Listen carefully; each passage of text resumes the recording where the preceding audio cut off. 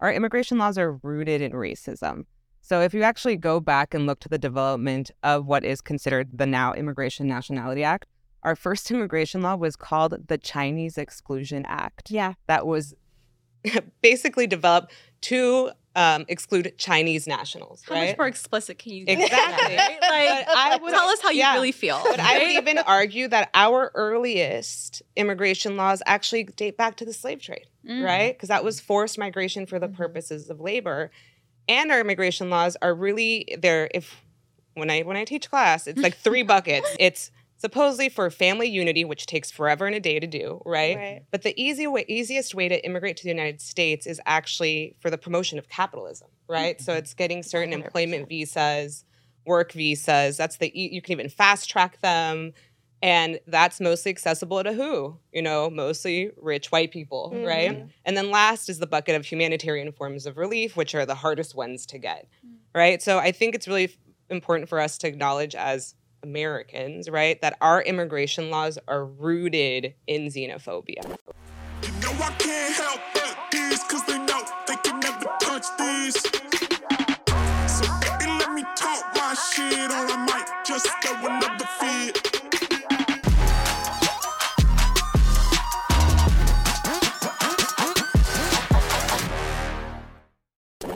Welcome to another episode of Stranger Fruit, y'all. I am Donovan, and we are so happy that you are here to listen to our conversation on immigration.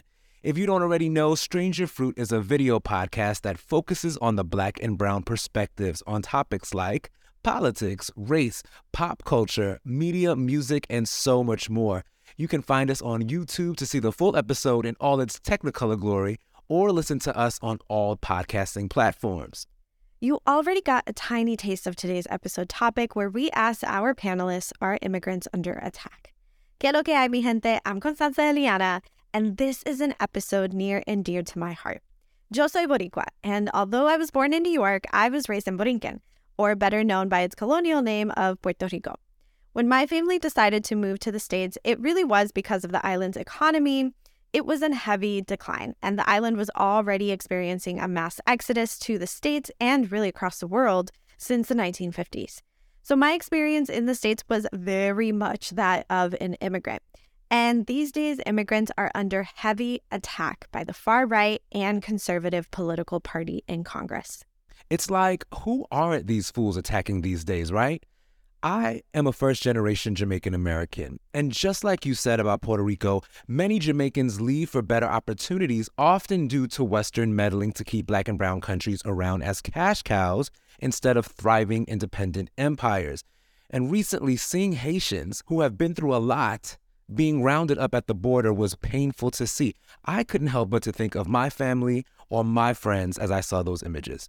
So given both of our personal connections to this topic, we felt it was important to highlight the immigrant experience directly from immigrants themselves, the people who are the most affected by these racist and xenophobic policies directly, and have an honest conversation about the challenges, the joys, and really everything in between. In this episode, Ileana is joined by a diverse group of voices to share their experiences around immigration. We hope you enjoy this conversation as much as we did. Long before 2016 and MAGA, xenophobia was not new to the U.S. system and social lexicon. The U.S. built the Mexico border wall in the 1940s, and since then, anti-Latino and anti-Black policies have only gotten stricter and harsher. This episode explores the immigrant experience and policies with immigrants and children of immigrants themselves. I am so happy to be doing this episode with y'all. Thank you so much for being here, my beautiful panelists today. Welcome to Stranger Fruit, everybody. This episode, we are diving deep into the immigrant experience. So today, the panelists are joining me with Stuart Walukaga, Ugandan Clinical Research Coordinator and the host of Success, Peace, and Hope podcast. Thank you for having me. Yes, thank you for being here. We also have Marisa Montes, Associate Clinical Law Professor and Director of Loyola Law School's Immigrant Justice Clinic. Hi, everyone. I'm excited to be here. Yes, thank you. We also have Yancy Martinez, LA native, social worker, and community advocate. Hello, everybody. So happy to be here. Thank you. and Elizabeth Rodriguez, immigrant rights activist and DACA recipient. Hi.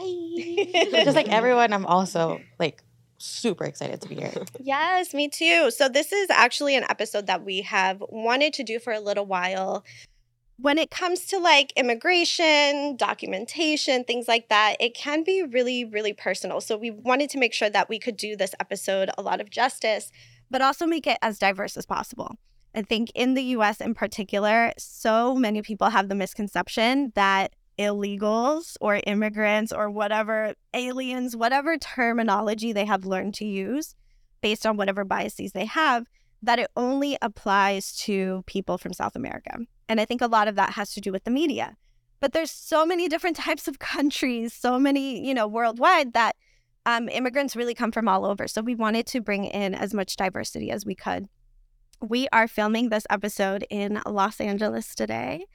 So, Los Angeles is really a hub for so many different types of immigrants, so much diversity even in the immigrant experience too. Marisa, you are a lawyer and you have definitely given me so much to think about when it comes to the immigrant experience and in particular the types of people that you work with. Can you give us a little bit of a background on specifically the work that you do, but also the types of experiences that you're hearing from the people that you are serving about what their actual experience is? Yeah, I'm happy to do so. So just to tell you a little bit about what I do, I'm a professor at Loyola Law School and I direct our Immigrant Justice Clinic. And it's kind of the best of both worlds because I get to work with law students, most of which are first-generation students of color, and then we still get to represent individuals, people who are seeking humanitarian forms of relief. And we work in partnership with Dolores Mission Parish, which is located in Boyle Heights, kind of known as like the activist church of LA. And plus it's in Boyle Heights, the fact that Boyle Heights is also considered the Ellis Island of the West Coast. And then we also work with homeboy industries. So I represent a lot of people who have had criminal convictions or who have been gang involved. All the work that we do is humanitarian focused. So asylum seekers, unaccompanied children, victims of trafficking, victims of crime, and so on. Part of our clinical work, we've gone into Mexico working with migrants in transit, working with DACA recipients. And the immigrant experience is very, very vast, right? We've had the opportunity to work with Ukrainians who come from very privileged backgrounds, but unfortunately, because of the current situation in Ukraine, between Ukraine and Russia, they've been forced to immigrate to the United States and are vulnerable despite their privileges because they lack legal status, right? And specifically, just this past semester, we represented a family that was trafficked upon entering the United States. But then we also represent individuals who may have come here as children, right, and have suffered hardship and turned to gang violence or gang membership as a means of protection. And now, because of choices they've made in their life, are facing removal proceedings, right? Or individuals who are currently fleeing situations in Latin America due to either violence, political unrest, or even environmental change. These are all driving factors that are causing people to immigrate to the United States, right? One thing about immigration that I love is that it definitely makes the world real, right? Like you get to meet people from all over the world, and you get to see them in all sorts of situations. And particularly the population we serve is in fact highly vulnerable. And we see them not just suffering vulnerabilities in transit, but also then vulnerabilities when they're here in the United States. And you actually introduced me to something that I think I kind of knew was happening, but didn't really realize how severe it was, is labor trafficking. This is something that now the media is starting to cover, and very few media outlets at that. It's like Vox or Vice doing deep dives on it. Can you tell us a little bit about what that looks like? Because not only are people immigrating here to work and to find better opportunities, but then they're being trafficked over it. Yes, so correct. What does that look like? And this is something that I always bring up, especially when we go abroad to do work with migrants in transit, because a lot of them are coming here seeking asylum. And unfortunately, our asylum laws are horrible, right? The majority of people who seek asylum in the United States will be denied. But then what happens is once they enter, again, because of their vulnerability, lack of legal status, they are then re-victimized in the United States. And something that happens very often, and most of the time, a lot of migrant populations don't realize is the fact that they're being trafficked, right? I think part of it is because when we think in, common knowledge, when you think of trafficking, it's sex trafficking, right? But the most common form of trafficking, even here in the United States, is labor trafficking, right? So when we do these client interviews, my students now know as well to ask people like, well, tell me about your labor conditions, right? And many of them will tell you like, well, I worked at this place, they took away my legal documents, they threatened to deport me, and they failed to pay me. But I'm undocumented. So like, that's what's going to happen to me here in the States, right? Without actually realizing that they're being trafficked. Another situation that's quite common, and I'll use a client example. I represented a man from El Salvador who came to the United States fleeing basically persecution based on his political opinion. And then when he got here, he told me like, well, my mom kicked me out of her house because I decided I wouldn't work for her anymore. And then I was like, well, what happened? And he said, well, my mom paid my coyote, right? And when she crossed me over, she said I had to pay her back. And so she got all these jobs for me, made him do a bunch of domestic work as well, and he would hand over the paycheck, right? But then that debt would continue to accumulate because it's like, now you owe me rent, you owe me for bills and so on. And that's considered debt bondage. And that's actually something that happens quite often. And because they feel some sort of, obviously, allegiance to their trafficker, most people are trafficked by family members and friends. Again, they don't realize they're in fact being trafficked. Wow. Because they're people you trust. Yes. They're people you're pretty much handing your life over to because they're the only people you know in this new space, in this new country.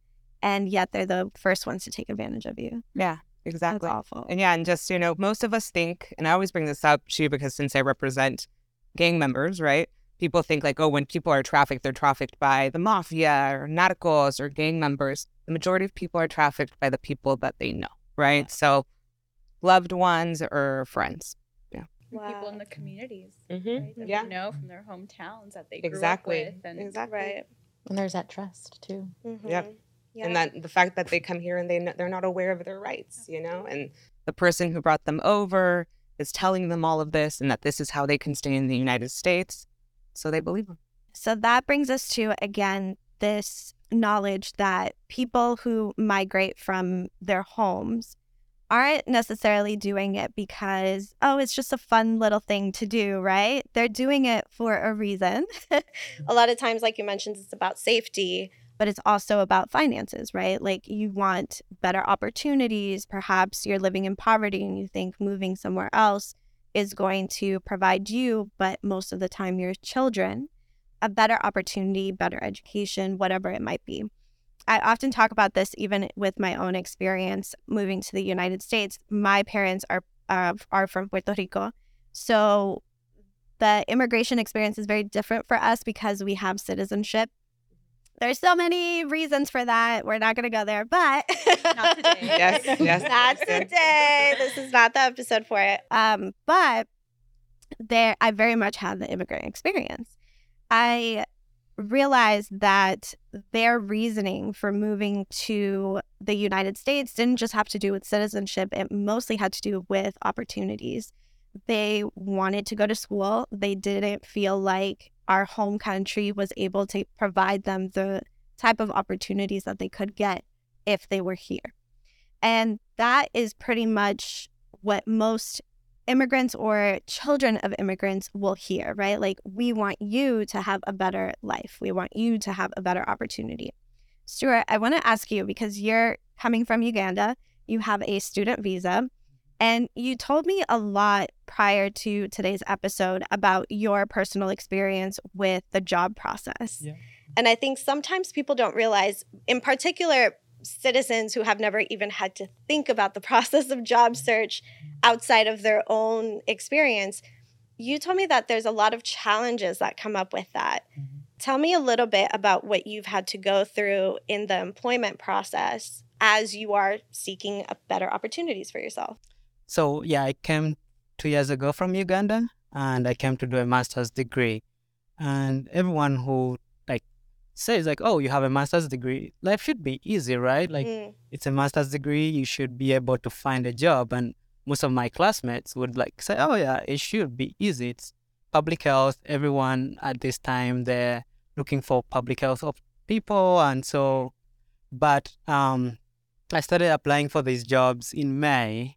during my spring semester, and I applied for over 300 jobs. And everyone, like, they would say, you have the experience. Like, I do have experience. I have all the necessary requirements to be able to be employed. But the only thing is that, okay, then you have to fill out the form and they tell you, okay, you have the experience, and you do the first interview. And then when they ask, do you have to get sponsorship from the company? And then if you say yes, then they say, oh yeah, we're a small company. You have to only apply to the big companies. But then also the big companies like also don't want to take you sometime because then it's cheaper for them to do something else. Mm-hmm. And The higher like citizenship. Yeah. And so at the end of the day, you keep on like going through, and you put in a lot of money to come to the US, Right. and you leave your family. You're looking for a better place, and like, but then you get here, and like, other than like going through the sub-zero environment that I was in Minnesota, you also have to endure like trying to find a job, and then once you get the job, then the laws are like still not clear on what you are supposed to do. Right. And so you keep on going through these circles of, now I have a job, now I have, what am I going to do? How am I going to like fulfill all these requirements for the paperwork that is required? Right. So yeah, and so I ended up getting just like one job that gave me to come to LA. Yeah. And that was, after 8 months of like And applying 300 applications. application process. Wow. And then you have to take something that is below your training, Mhm. because that's the only way you could go through. Because if you try applying for higher up jobs, then nobody's going to take you, because then they don't know if you're good enough. And so you have to go below, and then you get your foot in the door. Wow. Yeah.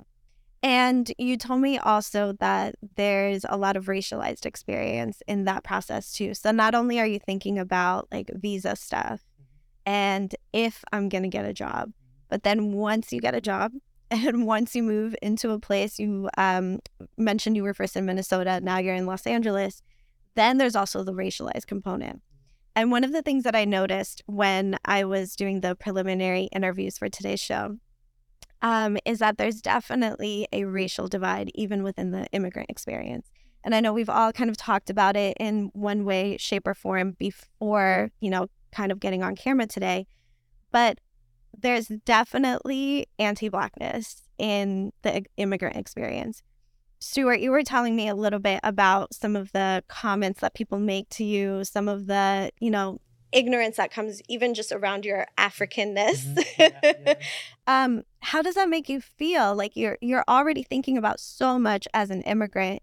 You're really trying hard to keep that visa, whether it's a student visa or worker's visa. But then you also have to think about this experience of how people are going to treat me in this country, in my job, at the grocery store. How does that feel?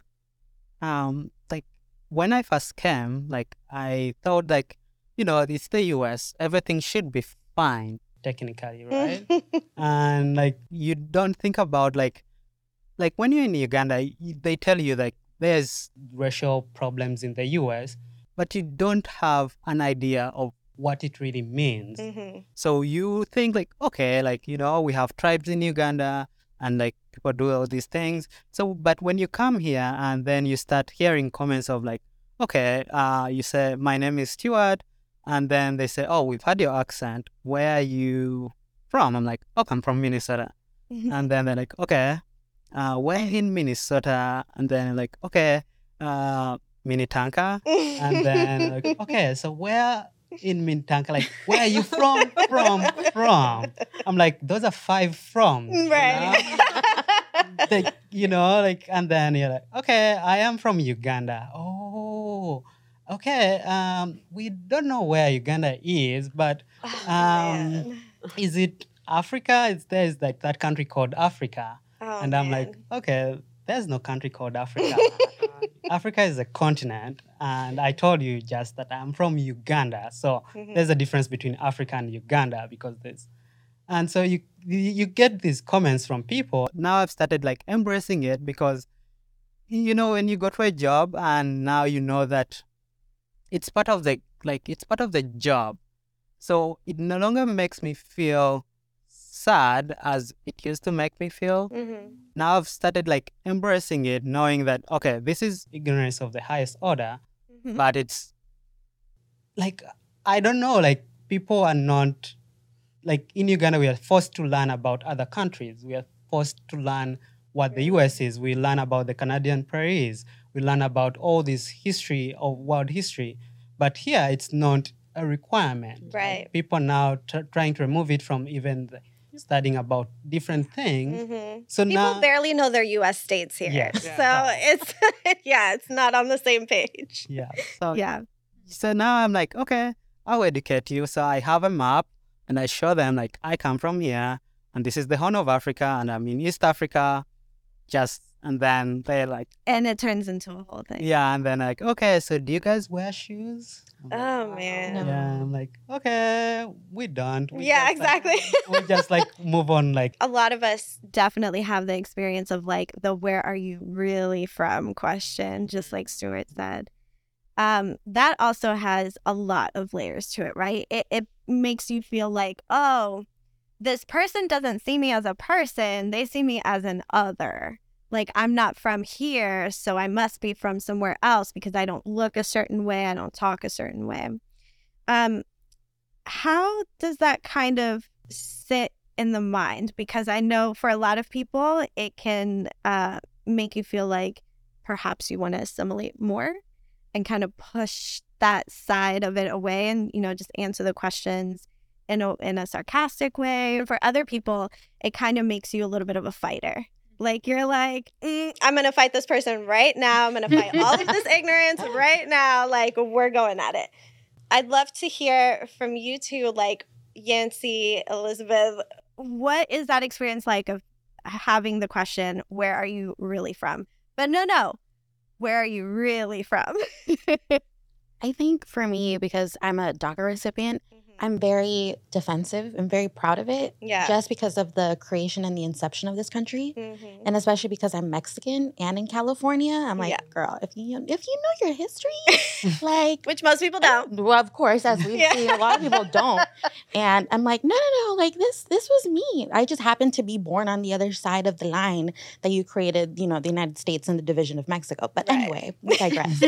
But I think for me, I feel like I always do get that question. And I'll tell one story in particular, but for me, just being as a DACA recipient, and I came to the United States in the early 90s. So y'all can do the math. Right? So it's been a while. And then this year, 2023, I would have, it's going to be 10 years that I've been under the DACA program. So it's been a whole decade. So yeah, but that's another story.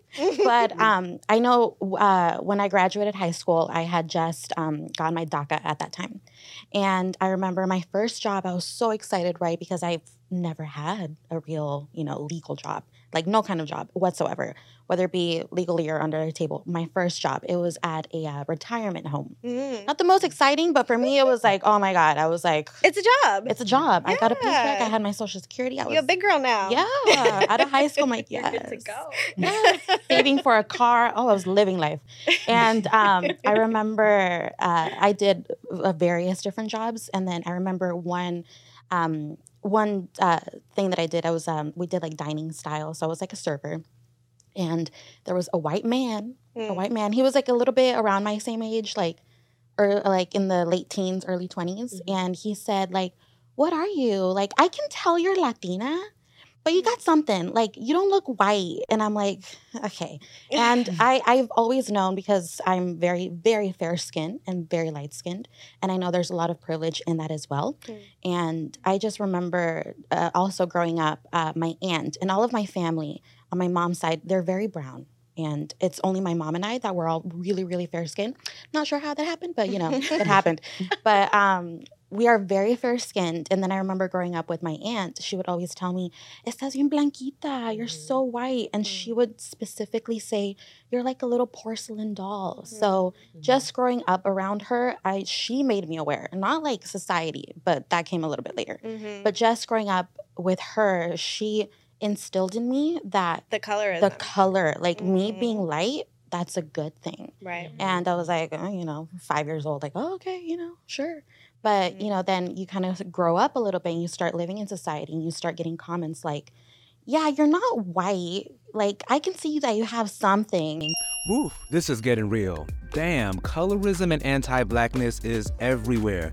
Colonialism's message that the whiter the better continues to prove effective. Interesting fact, according to the Pew Research Center, 1.2 million Latinos here in America identify as Black. 1.5 million identify as American Indian, 12.6 million as white, 20 million as more than one race, and 26.2 million of Latinos identify as some other race, meaning that none of the categories provided sufficed. Interesting, right? Yep, that's not surprising, Dawn. Latinos are not a race. We are an ethnicity and culture with a beautiful array of races and skin tones. America has always miscategorized us, and it's probably going to continue to do so for a while, unfortunately. But as we get back into the conversation, we began to discuss our thoughts on xenophobia and the phenomenon of not only white supremacist-based prejudice, but also immigrants who are anti-immigrant. It's a wild contradiction that we really wanted to explore and also bring up the recent backlash that George Lopez received for not wanting to support other Latino comedians in the industry. Yikes. Dale, mi gente, let's listen in. Being a DACA recipient, sometimes you're kind of like forced to pick and choose between loving your home country, because I love Mexico. I don't know anything about it. I've never been there. I have no memory of Mexico. So it's like, I love my country because it's my home and I'm very proud of my culture. But at the same time, I'm also kind of fighting to stay here. So it's kind of like, can I criticize the U.S.? Yes, this country like kind of sucks. But also, I'm kind of like fighting to stay here. Yeah. And it's always this like push and pull, like, can I love my country? Yes, I can. But at the same time, like, damn, this country sucks. But like at the same time, like, yeah, like, please don't kick me out. So it's such a crazy dynamic. And that's kind of been my experience. But yeah, it's always that awkward question, like, yeah, you're very light, but you got something. Right. Like, but you're not like us. Yeah. Right. And that can also go into like, being Latinos, coming from Colombia, the Dominican Republic, Venezuela, everywhere, Mexico, we are so diverse within our like own Latinidad that we all don't look the same. Right. And some of us are fair-skinned and have blue eyes. Right. And dark-skinned are Afro-Latinos, and we're all beautiful. But again, it kind of goes to like what you were saying, that we're all so different and we all don't look the same, and we all have different dialects, different music, different dishes. And guess what? We're all hella diverse, and we put spice in everything, so we are good. Yeah. So that's been my experience. Yeah. You're white, but And Yancy, kind of hearing that perspective. I see you as somebody who is very much brown, very much Latina. Indeed. What is that kind of experience for you on that spectrum? Yeah, I think your question's really interesting. And when you first posed it, I like really checked in with my body. And when you were like, some people kind of respond with this kind of like fighter response. And I think that that's really come to me, like that response has kind of been embodied the older I've gotten, right? Yeah.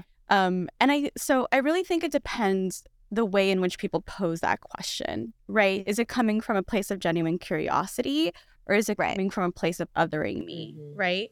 And so I remember actually in one of the courses that I took in my master's program that, I actually introduced one of my professors to this idea of emotional labor, right? She actually did not know what that was, because most of the class, we were discussing kind of like racialized issues.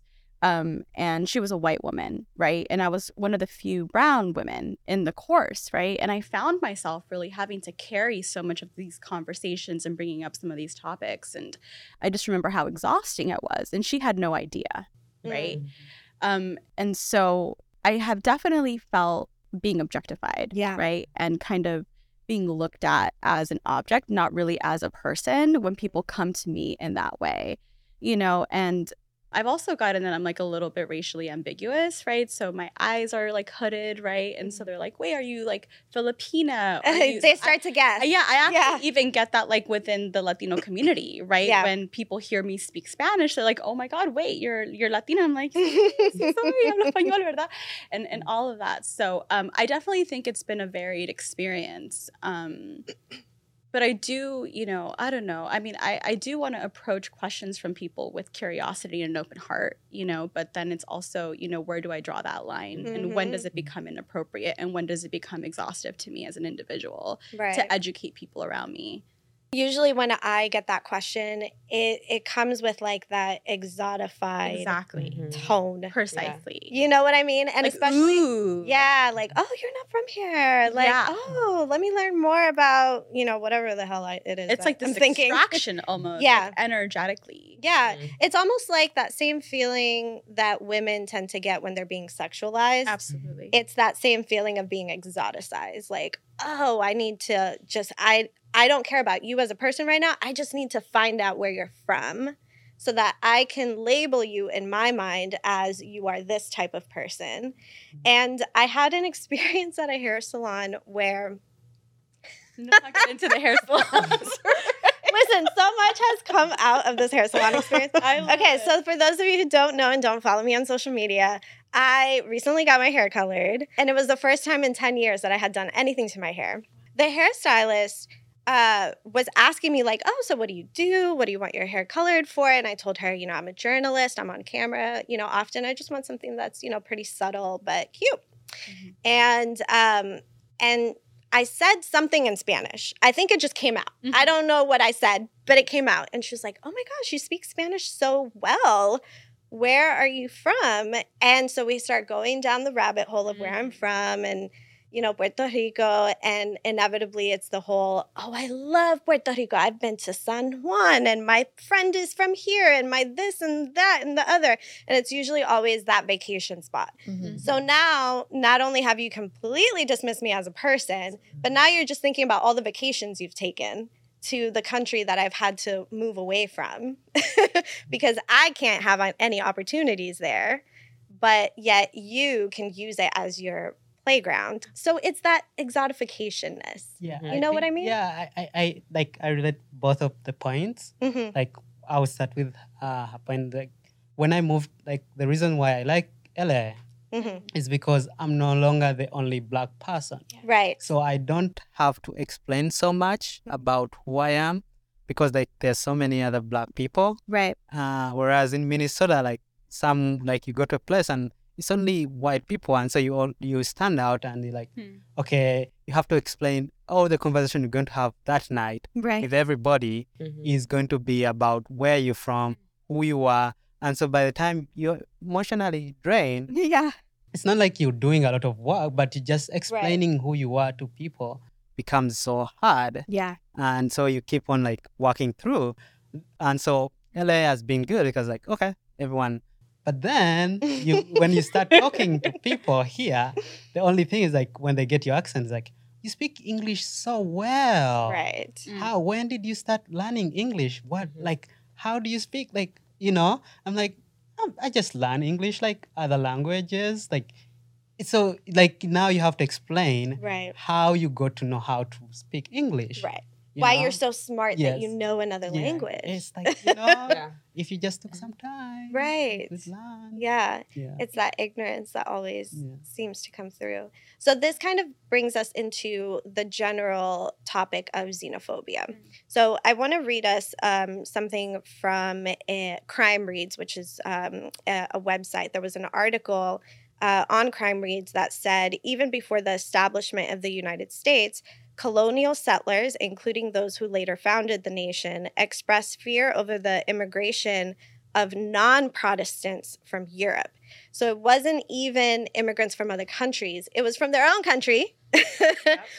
They colonized the United States, and they start creating these different laws that say, well, if you're this type of European, you can't be a citizen, you can't be naturalized. So then there's this whole naturalization process happening. So xenophobia these days definitely has a much more racist undertone to it. I think we definitely are seeing how, Ukrainians, for example, are treated as immigrants versus Haitians are treated as immigrants, right?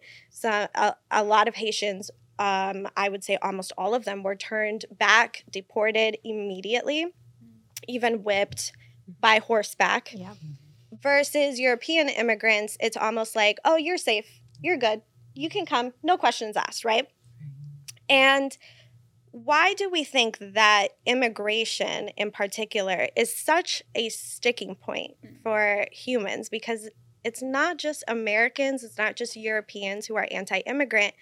A lot of times it's also immigrants themselves that are also anti-immigrant. And I learned that when I was living in Houston, Texas, very close to the border, where I was meeting immigrants who were very anti-immigrant. Why do we think xenophobia is such an insidious little parasite? What is it about that? Well, if I just wanted to say something about our immigration laws. Our immigration laws are rooted in racism. So if you actually go back and look to the development of what is considered the now Immigration Nationality Act, our first immigration law was called the Chinese Exclusion Act. Yeah. That was basically developed to exclude Chinese nationals, How right? much more explicit can you get? Exactly. Like, tell us how you really feel. But I would even argue that our earliest immigration laws actually date back to the slave trade, right? Because that was forced migration for the purposes of labor. And our immigration laws are really there. When I teach class, it's like 3 buckets. Sorry. It's supposedly for family unity, which takes forever and a day to do, right? But the easiest way to immigrate to the United States is actually for the promotion of capitalism, right? So it's getting certain 100%. Employment visas, work visas. You can even fast track them. And that's mostly accessible to who? Mostly rich white people, right? And then last is the bucket of humanitarian forms of relief, which are the hardest ones to get, right? So I think it's really important for us to acknowledge as Americans, right, that our immigration laws are rooted in xenophobia, right? American culture lends itself to that. It's so individualistic and it's really fend for yourselves that, for the example that you gave of Protestant groups wanting to exclude others, I think that's also just in something that's so innate as part of being Americans, right? Versus if we go to other countries and experience other cultures, the idea of really lending a helping hand, it's much more communal, right? And then the other thing that I wanted to say, because you brought up Ukrainians, and girl, trust me, I represent Ukrainians, and I'm all about, like, everyone should have a right to immigrate to the United States and flee the situations they're in. But it's evidence that racism is still a driving factor when it comes to our immigration laws, right? We were able to treat Ukrainians in such a humane manner. We were able to parole them in. We were welcoming them at the border. But the same could not be done for Central Americans, Haitians, so on, that were fleeing as well. Similar or the same situations, right? And the other thing about Ukrainians that I think it's important to point out is that it's additionally, yes, they're white and privileged, but also that the majority of the Ukrainians that were actually able to flee were wealthy, right? Ukrainians who are currently experience poverty and do not have that connection to the United States of someone who can sponsor them continue to be in Ukraine, right? So even then, it's carved out for the elite. The Biden administration has now responded in saying, oh, we're going to do it for Venezuelans now, right? But that's because they've experienced backlash, right? Right. But they have also now basically ordered the Mexican government to detain Venezolanos, right, at much higher rates because they now know that there's an incentive to come to the United States. Yeah. Right? I think even Vice President Harris went to one of the countries and said, do not come here. Yeah. And it was such a slap in the face right after they just won, largely on immigration policy.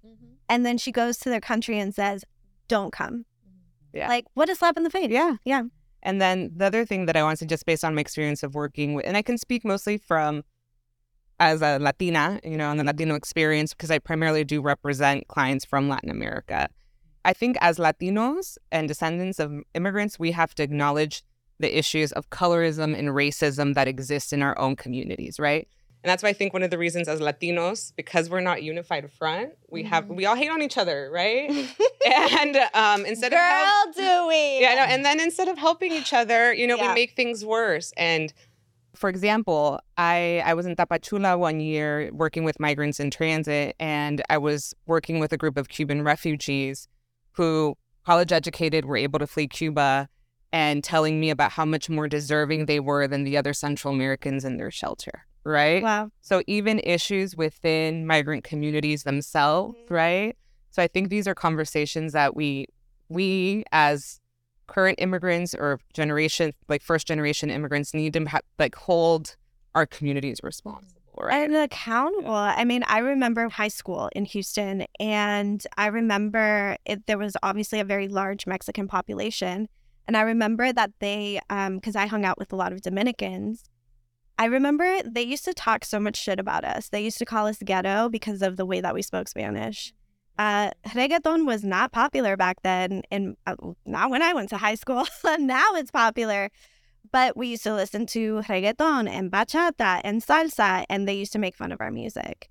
And that always, baffled me, because I'm like, we come from a culture where we speak the same language. We may not speak it in the same accent, but we speak the same language. We have the same colonizer. We have so much in common, and yet there's still buckets that we're fitting into, right? And a lot of us, I think, get really baffled by that. In particular, I'm not first generation.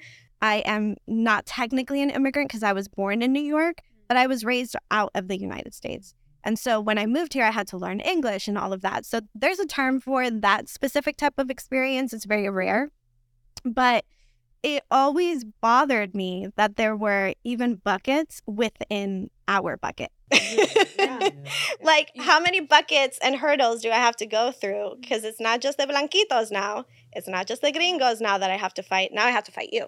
Yeah. And you're like me. You look like me, right? And I think that's part of what's so insidious about colonization, that it's not just a manifestation within our material realities, but it's a manifestation within our minds and our hearts. Yeah. Right. And it's this idea, right, that I think has taken, obviously, since its inception, right, this notion of us being less than. And so it's created this internal desire, I believe, to survive. And I think that so much of this comes from this notion that the closer I am to whiteness, the closer I am to assimilation, the more successful I am going to be in surviving. And so is my family. That. Yeah. You know what I mean? And so it's coming from trauma. Yeah. From deep, profound, mental and emotional wounds that travel with us through generations, right? Like being told not to tan too much, right? When I go out, because I don't want to be too brown.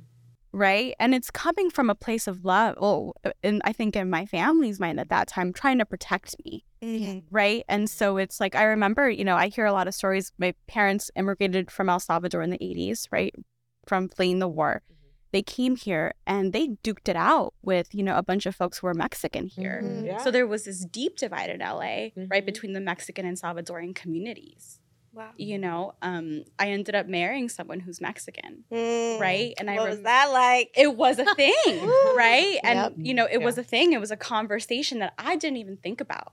Right. Really. But then, really through conversations with my father and my family, right?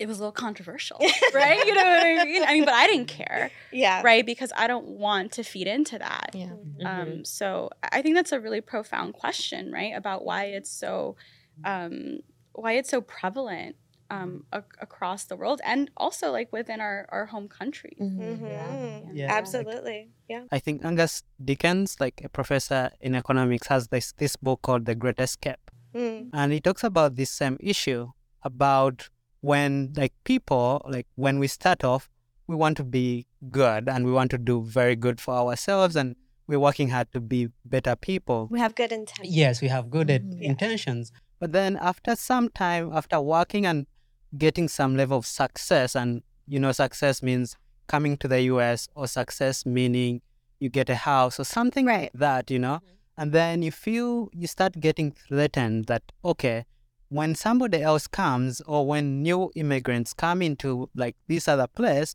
they're going to take away my job or they're going to take away this small success that I've been able to achieve. Right. So the more people come in, like across the borders, the more that I am not going to be able to achieve what I want. And so then you start becoming defensive. And competitive. Yes, and you're feeling And that, violent. okay, yes, and Yeah. how am I going to survive? So it's like our nature, like survival for the fittest. So we're like, okay, I have to fight them. I have to tell them like they shouldn't be coming so that they don't take away my job or they don't take away my small thing that I've been able to achieve in this town. Absolutely. Currently, as we are filming this episode, there's so much conversation around the George Lopez clip that came out. Because it's so in line what you just said, Stuart.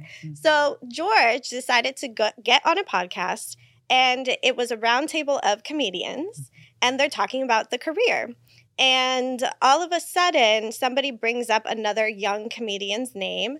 I'm forgetting his name right now, but I do follow him on social media. Ralph So, hey. Barbosa. There you go. What is it? Ralph Barbosa. Yes, Yeah. Ralph. And so this young comedian's name is brought up. And George says, well, maybe I haven't been as helpful as a comedian as I could have been, but you really just have to be out here looking out for yourself. You just got to focus on yourself, focus on your own success. And the person who brought up Ralph was like, well, actually, I think it's better to not just think about yourself, but also the people who are up and coming, and in particular, Latinos, who are already not really that much represented in media. And in the comedy scene, we got to lift each other up. And literally, George, with a straight face, said, I don't think that's right. And he is getting flamed on social media right now. I also want to look out for others, and I also want to make the path. I don't think easier. that's a right. You know, I don't think that's the right. I don't think that's the right thing. I disagree. I mean, you look at Richard Pryor, who championed Eddie Murphy, who, you know, when Eddie Murphy walks into... I don't think he did. He did. And when Eddie Murphy walks into ABC and says, hey, that's fucking Earthquake, I think he's fucking great, he needs an opportunity, I don't see anything wrong with that. I think that that's a good look, and I think that it helps. Why are you trying to help some dude that's trying to make it? Like, you need to make it. I made it. Life's good. I have met so many people that think just like that, who could care less About giving you an opportunity, who might have more financial success or might have more experience than you, who could care less about bringing you up with them. somebody had mentioned this crab in a barrel mentality. And I think to myself, it's much older than that. And it's much more insidious than that. You mentioned colonialism earlier. It's definitely a colonial mentality, because just as you said, Stuart, with that book that you mentioned, it's not just about, oh, I just got to look out for me, myself alone. It's not just individualism, which also comes out of colonialism. It's that you are my enemy because you come from where I come from. You look like I do. And there can only be one of us. Only one of us can be successful in this situation, because I have fought so hard to get the opportunities that I've gotten. I probably stabbed a lot of people in the back to get here, and you're not about to compete with me. And that is that whiteness mentality, that white supremacist mentality that says you just look out for your own profits, look out for your own success, and fuck everybody else. And that happens so much in Latino communities, but I'm sure it happens in so many other ethnic communities, where the moment you are the minority in a country, the competitive nature just comes out. It comes out, and you don't know who you can trust. So not only can I not trust the gringo who is exotifying me, but now I can't even trust the people in my own community. And that sucks. That really, really sucks. So that I found to be such a great example of how even your own people can turn against you. So much so that it's like a part of their morality. He literally said, I don't think it's right to help other people. And I think it's generational too, right? Because if you look at George, right, and the time period in which he came up, I think it's so different. And part of why I was interested in coming here today is because I think what you're doing is so beautiful. Yeah. You know, bringing us all together and really, like, through your actions, fighting that mentality. My generation, we're in a different place now, right? Where we can really look at each other. And I think look at how we can heal that. Yeah. How do, like, the question now I think becomes like, how do we move forward? Exactly. Yeah. How do we move forward as a community? Yeah, I think you when you were mentioning about like generation and you explaining the whole George Lopez situation, it really reminded me. I don't know if you guys have this experience, but you know when like the tias come together and then they start talking about their kids. Yeah. And it's like, how's your daughter? Oh, well, my daughter's child. Yes. Yeah. And it's like my daughter. Educated, Yeah. the prettiest, Exactly. who Yes. got married first, who had kids first. Yeah. Yeah. So it's like, oh yeah, my daughter's great. She just got a new job. It's like, well, mine just graduated from Harvard. And it's like they're trying to like one up each other. Yeah. And maybe it also comes from that. But I think maybe our generation, I do not agree at all with George Lopez. Because yes, there are a lot of people, whether it's in entertainment or holding executive positions, right? Being a board member, being a homeowner. There's so many different avenues where Latinos, we are just not in those spaces. And me, I just don't agree with that. I think there's space for everyone. I have like two, like, I don't know how you say it, but like, one, we have to create our own spaces. We have to, like a seat at the table. You need to bring your own lawn chair because white people are not opening that chair for us to sit down. Tables. Yeah, we create our own tables. We bring our own chairs. We create it ourselves. But I'm a really strong and firm believer that you bring your own chair, you create your own table, but you bring another chair for the next person behind you because we are just not in those spaces.